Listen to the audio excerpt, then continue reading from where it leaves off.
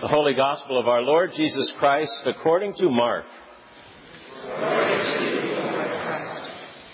Jesus said, "The kingdom of God is as if someone would scatter seed on the ground and would sleep and rise night and day, and the seed would sprout and grow.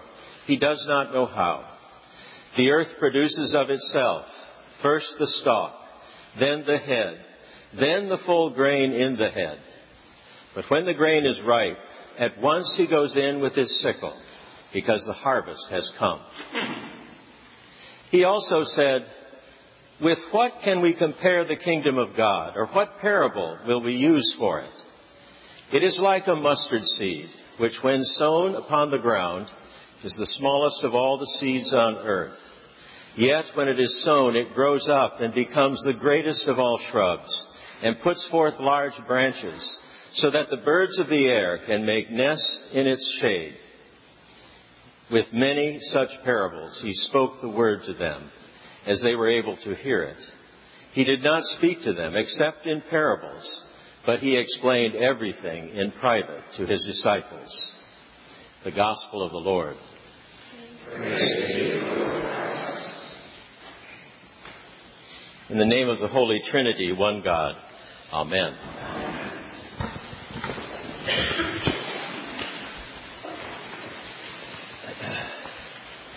Well, what a busy and amazing weekend this is. All sorts of things have been happening. Of course, it's Father's Day, so for some of us, especially those who have daughters in the family, it's a really great day. Sons are less likely to remember, I'm finding. But also, so many other things happening in the lives of people this time of year. It's been a while since we had young children. And I lost track of the fact that it's not December that's the busiest time of the year. It's May and June. And it just gets crazy, it seems. But in the life of our church, I think today is a very special day. This entire weekend is, in fact. Yesterday, I was in Barrington at St. John's, along with a couple of other members of our parish. And we were there to participate to celebrate with Becky Gettle, who will be our new curate coming in August. Becky was being ordained to the Order of Deacons. And it was wonderful to be with her family, with those in that parish who had been so faithful to work with her and be with her as she made her journey toward ordination. It was a wonderful time and a reminder for me of the vows that I had taken at ordination. And then today, it couldn't be better. We have 2 baptisms. We are so fortunate to be able to baptize Bennett and Margaret this morning, and to renew our own baptismal vows, to be reminded what it is to be a part of the body of Christ. And then, of course, there's one other thing we're going to do today that is also a great joy. We are going to graduate Marie Thorpe from Education for Ministry, EFM. Some of you, I know, are very familiar with it. A large number of our congregation's leadership has gone through Education for Ministry. It's a 4-year program of prayer and study and formation. And the purpose of it is to help lay people understand better how they may engage in lay ministry in their congregation and beyond. And so we have that to be thankful for as well this day. What an amazing weekend. What an amazing Sunday. Well, this morning we have 2 parables from the Gospel. And I think they are particularly appropriate today as we think about planting seed. Because I believe indeed what we have been doing this weekend is planting seed. But before we look at those 2 parables specifically, I think there are 2 terms that we should unpack a bit. The first is the term the kingdom of God. For many, that's a real mystery. We have trouble conceptualizing what that means when Jesus was talking about the kingdom of God. And I think often we think of it in terms of proximity to Christ, or a location, even perhaps a geographical location, where the kingdom is present in some way. Some of us, I think of the kingdom of God as heaven. But it perhaps would be much better if that had been translated, instead of the kingdom of God, God's rule or God's power. The term that I prefer, not preferred by everybody, because it seems very hierarchical, but I prefer the term the reign of God, because I think it acknowledges the sovereignty of God over all of God's creation. And it invites us into a relationship with the sovereign. It invites us into a relationship with this other that we're unable to describe, but which we know has been engaged in our lives. And so when we talk about the kingdom of God, let us try to think about it as God's power or the reign of God. The second term that I think is always important for us to review is the term parable. We're beginning a time of the church year when we'll be going through a number of parables. And I always look back on what that means because I want to be sure that I have refreshed myself. And this year I came across a very interesting explanation of parable that I think you might find helpful as well. There's a Lutheran pastor who's an active minister in the church, who's also a Greek scholar and a commentator. And I always refer to him whenever I can. Brian Stoffergen is his name. And Brian pointed toward some work that had been done by a scholar, suggesting that parables should be thought of as art. They should be thought of as something we enter into in a kind of a mysterious way, and we know that they do something to us when we're present with them. It's sort of like a joke. If you try to analyze a joke too much, it's no longer funny. And that can happen with a parable. Overanalyzing and overthinking a parable takes the power out of it. The power of the parable is when it engages us and makes us a little bit uncomfortable because it turns our world upside down, or it suggests something that we could have never have imagined. And maybe it doesn't say it outright, because if it did, it would lose some of its power. We have to find it. And Stoffergen says it creates an event between the life in the story and the life of the hearer.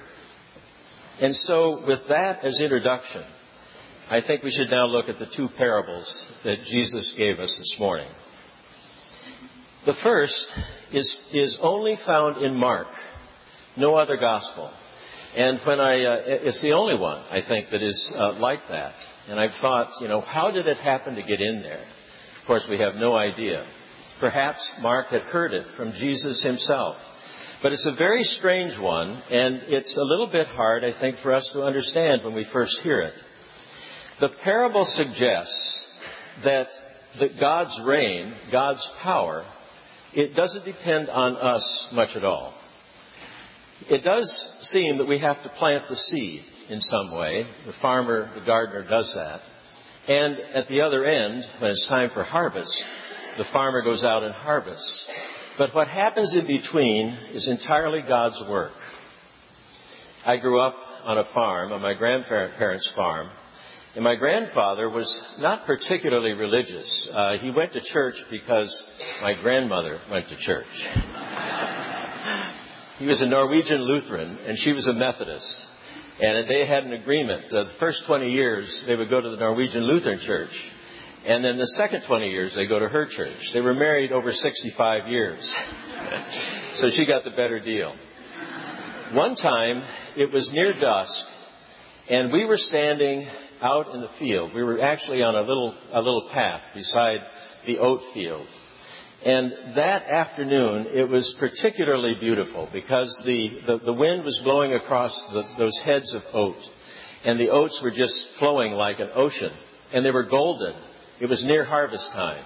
And that late afternoon sun was shining on that oat field. And he said to me, he said, I have no idea how all of this happens. He said, I just put it in the ground and it grows. And then we harvest it. And that's what Jesus said God's power, God's reign is like.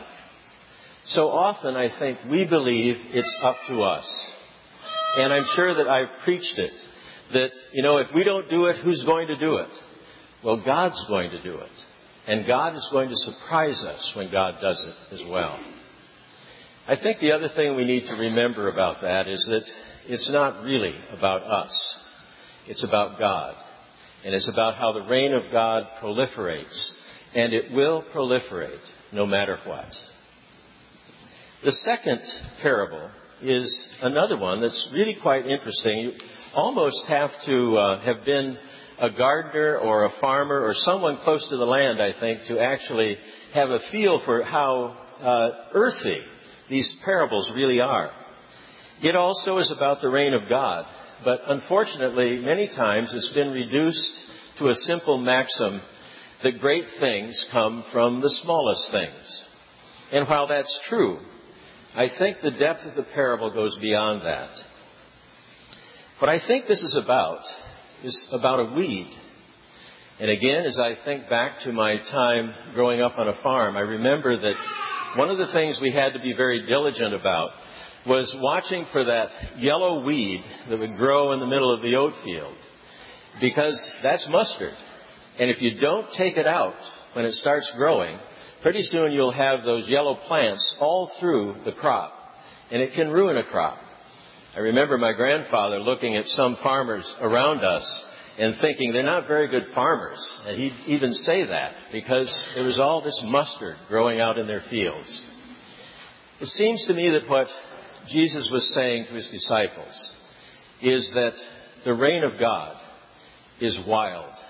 It is uncontrollable. It is like a weed. And we think we can control it. We think we understand it. We think we can capture what it means. But it is like a weed. And it will grow where it will. And that is also true of the reign of God. God will do what God wills. I know that all of us have probably had this experience of encountering someone that we thought didn't have a very deep spiritual life. And then as we got to know them, we found out the depth of that life and how God had touched their lives and had transformed them. And it wasn't obvious on the surface. And we would even thought God would never be engaged in that person's life as I see it. God will not be controlled. God is like that weed, that wild plant. Mark, I think, reminds us that we are too eager to control what we can't control, and that it is up to God to proliferate the kingdom of God. Well, this morning and this weekend, we have been touched, I think, by the one who really does make the kingdom grow. We have seen the seeds of ordination and new ministry. We have participated in a few minutes in these baptisms, a reminder of what it is to be a part of the body of Christ. Those seeds are so important to sow. And we also are seeing the seeds of expanding lay ministry as we share with Mary this morning in celebrating her graduation. The reign of God will not be controlled. The seeds must be sown and the harvest will come about, but we will not control the reign of God. And God will expand God's kingdom. Amen.